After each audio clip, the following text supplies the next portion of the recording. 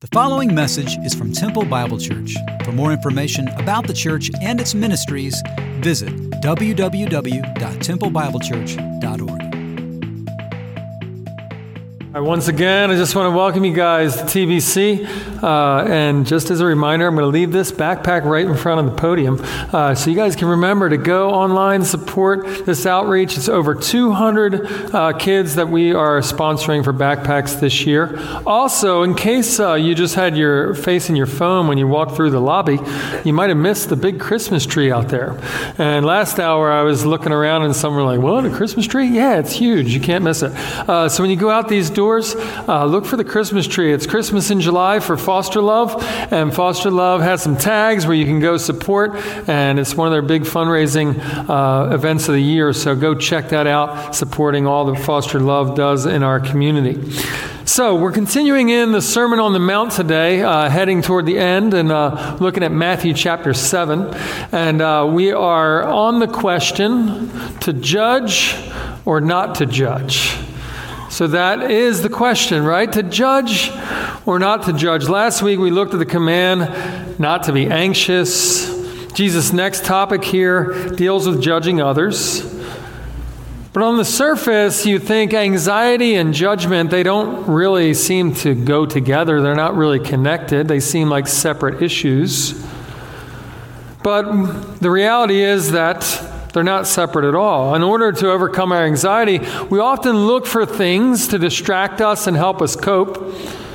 And so I believe that focusing on others and their issues are a great way that we choose to get off of the anxiety that we have.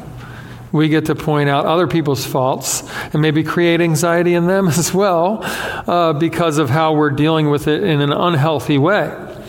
So as we begin our time together, I think it's important to get this out of the way right away, is that we all are guilty of judgment, right?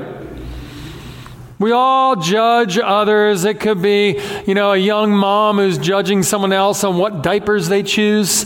It could be a parent who has kids going off to school and maybe they choose homeschool or they choose private school or they choose Christian school and act like that's the end-all decision for every kid in America. And so there's lots of ways we judge. It could be, wow, we even judge when we walk in this room and we sit in these padded seats like, oh, she's wearing that today? Okay. So there's lots of things that we do in judgment. It's just, unfortunately, in some ways, a natural thing. If you think anything like me, you listen to teaching, and even in your judgment, you say something like, oh man, I wish she were here today. Or I hope he's listening. Or I can't wait to send this link to so-and-so. They really need to hear this one. So we all judge. See, we're naturally wired to judge others, and just like most things we're naturally wired to do, they can quickly and easily become sin. So just because I'm naturally wired to do this doesn't mean it's okay. It actually is a warning sign to say, hey, I might want to pump the brakes here, because it can easily become sin. So let's look at verse 1 and 2 of chapter 7. Jesus says here, judge not that you be not judged. For the judgment you pronounce, you will be judged, and with the measure you use it will be measured to you. So you will be judged the same way you judge others. So we need to acknowledge that these words are some of the most misunderstood words in this sermon. When it comes to this statement, judge not that you be not judged, a lot of people will make statements like, only God can judge me, or someone like Tupac, that was like the title of his album, only God can judge me, or some people get tattoos of it because it's like, hey, back off. I do me, you do you, and it's good, right? When in reality, that's not how it's designed in Scripture. So taking this attitude from this verse shows we don't really understand this passage or the whole of Scripture. But oftentimes we can kind of get focused on that where, well, it's okay for me to judge in certain situations, and we miss what he's trying to get at here, which is the fact that we judge in an unhealthy way, in a vindictive way, in an angry way, and to really deflect any kind of criticism off of ourselves. And so, yes, there are things that say that, but it's important for us to see overall, when an unbeliever rejects God's judgment on his life, he in turn rejects the opportunity to have God as a loving Father. We have to see that God is both Father and Judge. So before we get into our relationship with others, we have to see, first of all, that we have a relationship with one who is a Father and Judge. Sinclair Ferguson puts it this way: for the believer, the knowledge that God is Father transforms his view of him as Judge, and the knowledge that he is Judge fills him with awe that such a God is also his Father. So the ultimate one who can judge and will judge is God himself. And we have been given the opportunity to have him as our Father. And he is the ultimate judge, but he's also the ultimate Father. Having one without the other isn't really having God as your Father at all. So let's take a minute to think about judging. Maybe some of you can relate to some of these memes that my wife sends me at times on Instagram Messenger. And now I want to point out very clearly, she sends them to me. These aren't ones I found to roast her, okay? These are ones she sent to me. So the first one being when you notice your wife deep cleaning and realize she hasn't said a word to you in a while, and you just sit there. I was watching Alone the other day, Alone, amazing show, and I'm just sitting there and I hear things happen, and I do notice the dishwasher being loaded, and she's doing some laundry, and I just feel some stares in the back of my head, like, you really just going to sit there? I mean, just keep going. Okay, buddy. And then the next one, my wife, when she puts her phone down and sees that I'm still on mine. I don't know if you know this rule, guys. Just because both of you are on your phones and she's done, that means you're done, apparently. So just to avoid judgment, you're going to get the stare acting like she was never on it in the room, although she was probably on it before you got on it. Just follow that rule and you might have some more success in your marriage. So we come to this idea of judging. You might be thinking, Tim, well, what is Jesus saying if he isn't making a sweeping statement like it seems like he's saying, that no one can judge another person? What we first need to understand is that we have a limited view and working understanding of the word to judge, right? Because what we do when we look at this word is, in our society more than ever, we're fixated on the fact that you can't judge me, because to judge is instantly to condemn. And there's nothing else with it. It's just straight condemnation. You know, I'm pointing this out to you, and I'm judging you, condemning you all at once. Which, yes, that's what Jesus is saying. Judge not, that you be not judged. Because you're making these sweeping statements and this idea that it's all about condemnation. It made me think of this gavel that is in my son's room. So we have a 9-year-old boy named Owen, and we got him, he arrived on our doorstep. We were in foster care, a week old. He comes to us, and we were able to adopt him right before he turned 2, which is actually what birthed Foster Love, and all that ministry was straight out of foster care. And so for us, when we went to the courthouse on adoption day, every kid receives this. And there he is getting his gavel that day, and he gets this gift, and we keep it in his room to remind him about his adoption, right? And so he gets this thing, and it's there, and he knows it's there, and he's used it as a prop here and there in our house. He's a hilarious kid, just so funny. And we're sitting down to dinner, and one day we're sitting there, and apparently he didn't like what was going on, so sometimes he randomly will get up and, dance in the kitchen, you name it, he just does his thing.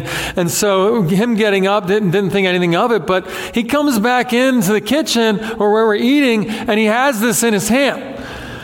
And he stands at the end of the table with all 5 of us sitting down trying to eat our dinner, and starts just pounding on the table judgment against each one of us. Kendall had her elbows on the table, like usual. I won't be quiet and let him talk. You know, all these different things. Bam! He's just bam! Judgment. And he's holding this gavel. And he's acting literally like a judge, just passing it out. And it made me think of actually a quote I heard from a sermon this week. He said, especially relating to social media judgment, that we literally all walk around with a gavel in our hand. and ready to pass it out. Judgment. Bam. Oh, she said what? Bam. He did what? Oh, no. Bam. And we're just judging all the time. It's like we're literally just carrying this around. And anytime we want, we're just hitting that gavel with judgment. And so for us, we need to get a better understanding of this Greek word that's used for judge is krino. It's used here in this passage as a wider understanding of what a judge is called to do, which is to listen, perceive, and decide. So a judge isn't just hearing the case and bam, throwing his gavel down. Before he brings about judgment, he's listening, he's perceiving, and then he's deciding what is just. Jonathan Pennington states, this then distorts our sense of what justice is about. It's not just condemnation for the bad, but restoration of what is right. So yes, you have a green light as a Christian in community to be able to judge somebody, but you have to be careful because you need to think through what does it really mean to judge, and what it really means to judge is, first of all, to listen, which often we probably don't in the situation. We're just ready to pick this up. To have perception on what the person is going through at the time, and have a spiritual understanding of what to do next. And oftentimes, we're going to see later that what to do next is just keep our mouth shut. And so for us, we need to think through, hey, what is Jesus saying here?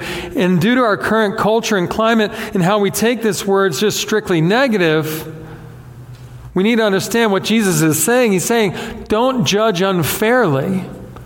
Because that's what was happening.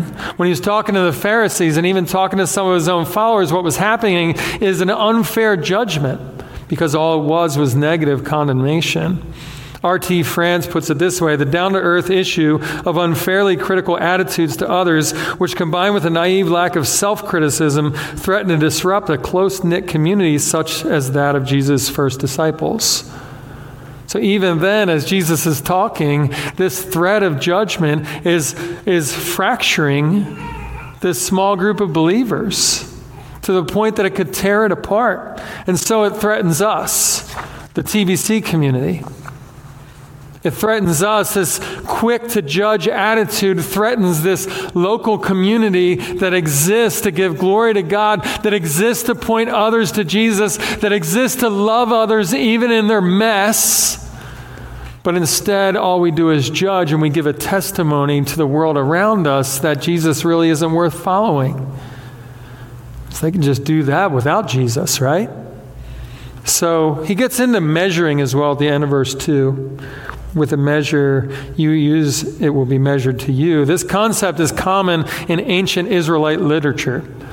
You know the story of Samson who lost his eyes. Well, he lost his eyes, and it was this measured giving out of judgment because he was lustful with his eyes. And then a man named Absalom who was fascinated with his hair. He just thought his hair was the most amazing thing on the planet.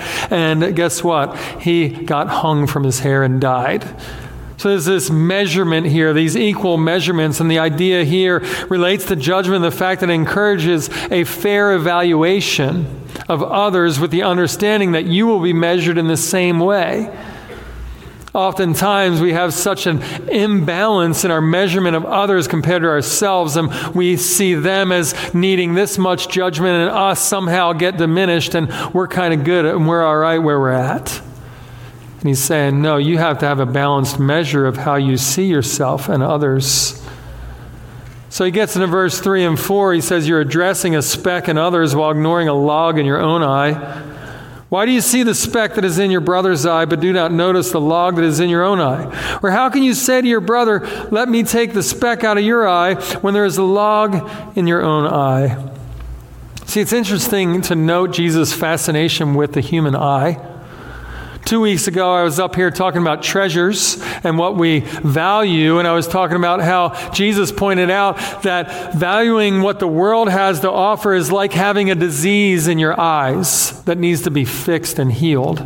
because we see these things that corrupt and that get corruption and that rust away and that the moth eats, that they just fade away, and we need an eye healing. And in the same way, he's using the eye again to identify large and small eye obstructions. Maybe we can think of it this way. We use filters a lot, right? On social media and things like that, on our phones. Sometimes those filters are just to make us laugh, where they make us look like an animal, or maybe they make us look like we're crying when we're really not. These filters get after us. But sometimes we get them and we use them to make ourselves, to present ourselves as way better than we really look in person. So maybe like this picture, I would throw this one up on, and I see myself in Rwanda, a little sweaty and nasty, and so, hey, I need to fix this, and I don't know what happens, but the next picture pops up. This is what it looks like, That's me. We look so much alike, right?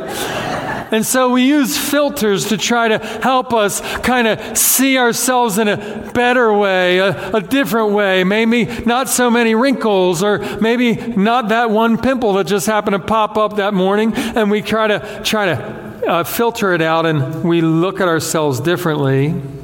So we take this attitude, right? We sit on a throne, we look down on others in judgment of anything and everything, but even in our manufactured facade of appearing to have it all together, deep down we know we're screwed up. We know we're messed up. But instead of dealing with it, we double down on judgment, because that's easier, right? Attempting to make our own issues seem far less ugly and obnoxious than someone else's, we give ourselves a pass.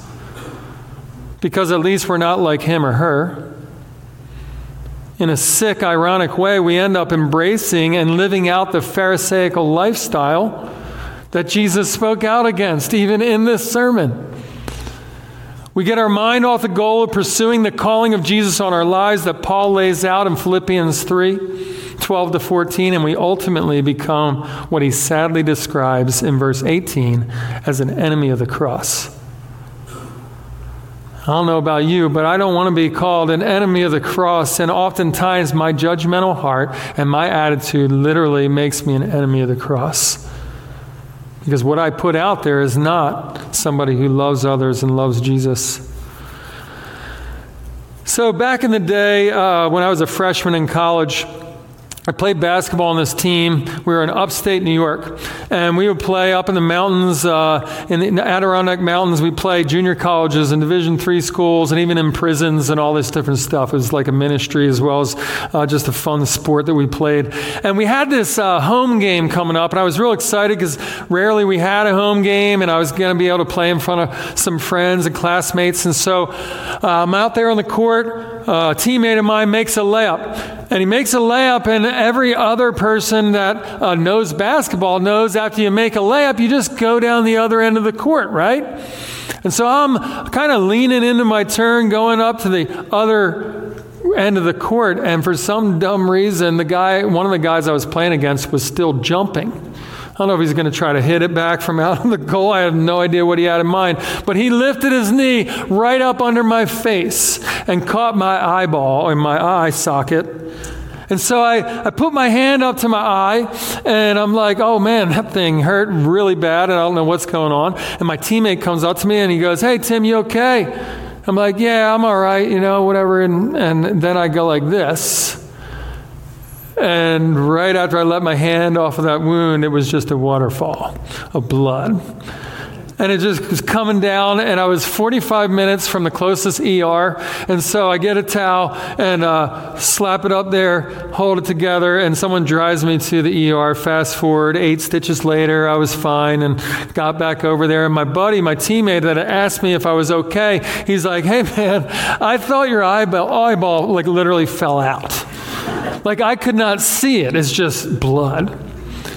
And so for some of you that are cringing and almost ready to pass out like my daughter would be, you ask like, why would I tell that story besides to wake you up and gross you out at the same time?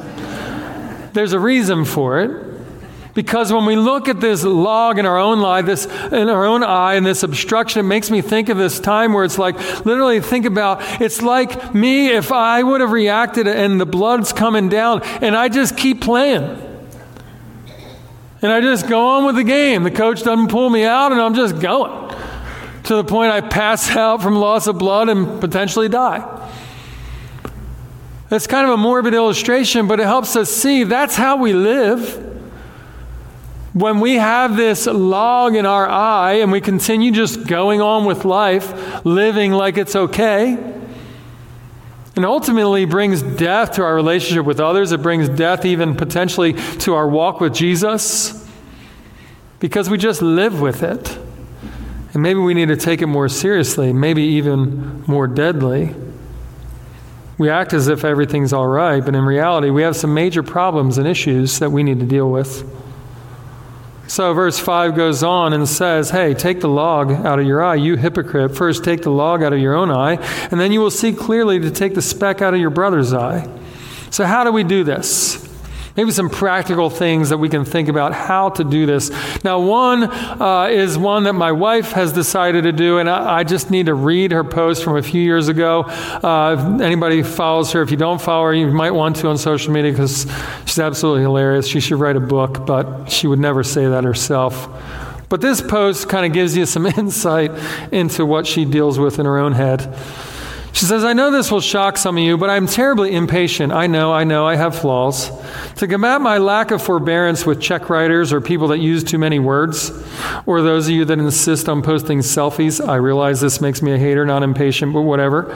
I sometimes make up fake scenarios in my head. For example, people that turn a corner very slowly while I'm behind them. I pretend they have a large cake in the back of their car for their grandmother's 92nd birthday, and they don't want to tump it over. Yes, I said tump. It's a word. I actually Googled it. I made fun of her, but it is a word.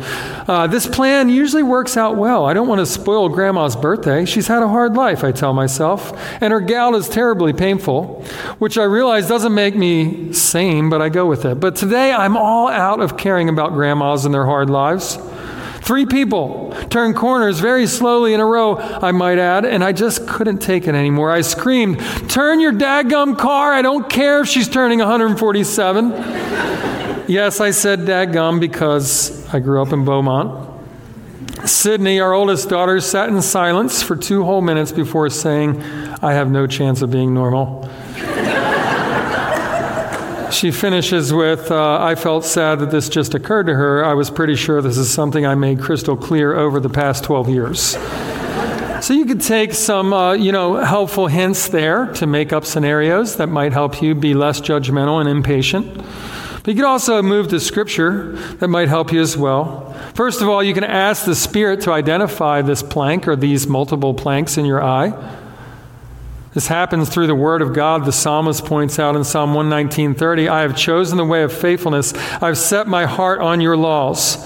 As a result, we discover a true view of ourselves when we ask the Spirit to identify these planks. And when we see a true view of ourselves and how needy we are, and how horribly deficient we are of just things that are acceptable to God because of our sin, then we really understand the fact that we have a lot of work to do between us and God. And it takes the time that we have away from judging others because we realize, hey, I need to be in the Word more. I need to be fellowshipping with the Spirit more so that I can actually address my own issues. So we rightfully address our own sins in this case, and then we confess those sins to God. Psalm 51:10, David says, create in me a clean heart, O God. Renew a right spirit within me. We ask him, God, do this work in me. Create this new heart in me that I can't do on my own. As we acknowledge and confess our sins, we develop an attitude of humility. Sinclair Ferguson also says to have strong feelings about the sins of others that are not matched by a ruthless dealing with our own sins is hypocrisy. There's a story, a parable that Jesus tells that illustrates this. In Luke chapter 18, in verse 9 to 14, he goes on to talk about the Pharisee and the tax collector. And the Pharisee and the tax collector were in the temple, and they were in the synagogue, and they're kind of off by themselves. And here's the Pharisee, and over here is the tax collector, who is looked at as horribly evil back then. And the Pharisee, kind of to summarize some of the things he's saying is, I thank God that I'm not like those judgmental people. I thank God that I'm not like so-and-so or this guy or that guy. And he's going on. And even I'm not like that tax collector.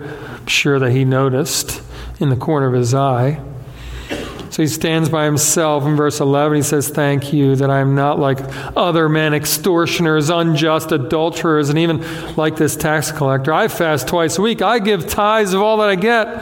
But the tax collector, standing afar off, would not even lift up his eyes to heaven, but beat his breast, saying, God, be merciful to me, a sinner. And what does Jesus say?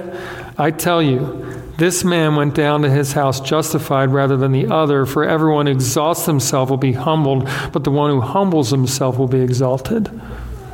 So here's the illustration. Jesus is trying to say, look, we all have issues. What we need to do is get on our knees and bow before God and say, God, I'm a sinner. I need to confess these things to you. And then we move on to embrace a new renewed lifestyle. 1 John 1:7-9, if we walk in the light as he is in the light, we have fellowship with one another, and the blood of Jesus, his son, cleanses us from all sin. If we say we have no sin, we deceive ourselves, and the truth is not in us. If we confess our sins, he is faithful and just to forgive us our sins and to cleanse us from all unrighteousness. See, as part of this new lifestyle, this renewed lifestyle, we actually can be determined to listen more than we speak. As James 1:19 says, know this, my beloved brothers, let every person be quick to hear, slow to speak, slow to anger.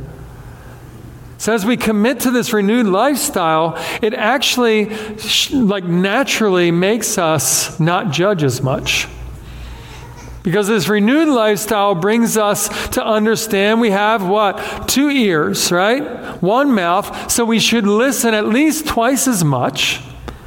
So as we listen and hear people's stories and actually inquire about what might make them make certain decisions, what might make them do certain things that we don't like, then we listen to them, then it actually helps us withhold judgment and instead show love and care and compassion. And so we live, next thing is to live as one who has been bought with a price in Colossians 3:1-2. If then you've been raised with Christ, seek the things that are above where Christ is seated at the right hand of God. Set your mind on things that are above, not on things in the earth. And then we look at the perfect law of liberty. It's James 1:25. But the one who looks into the perfect law, the law of liberty, and perseveres, being no hearer who forgets, but a doer who acts, he will be blessed in what he is doing. So we ask for the Spirit to identify, right? We confess. We embrace a new lifestyle. We live as one bought with a price. And then we continually, every day, look at this law of liberty, the Word of God, the mirror for our souls. And we see that we need a lot of work. And that helps us to not judge in such a harsh way. Now, verse 6 is an interesting one, and you might ask yourself after reading it, what is with the pigs and dogs? It says, do not give dogs what is holy, and do not throw your pearls before pigs, lest they trample them underfoot and turn to attack you.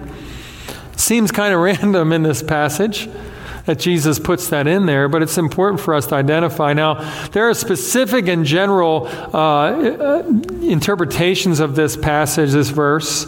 We'll stick with the general for time's sake.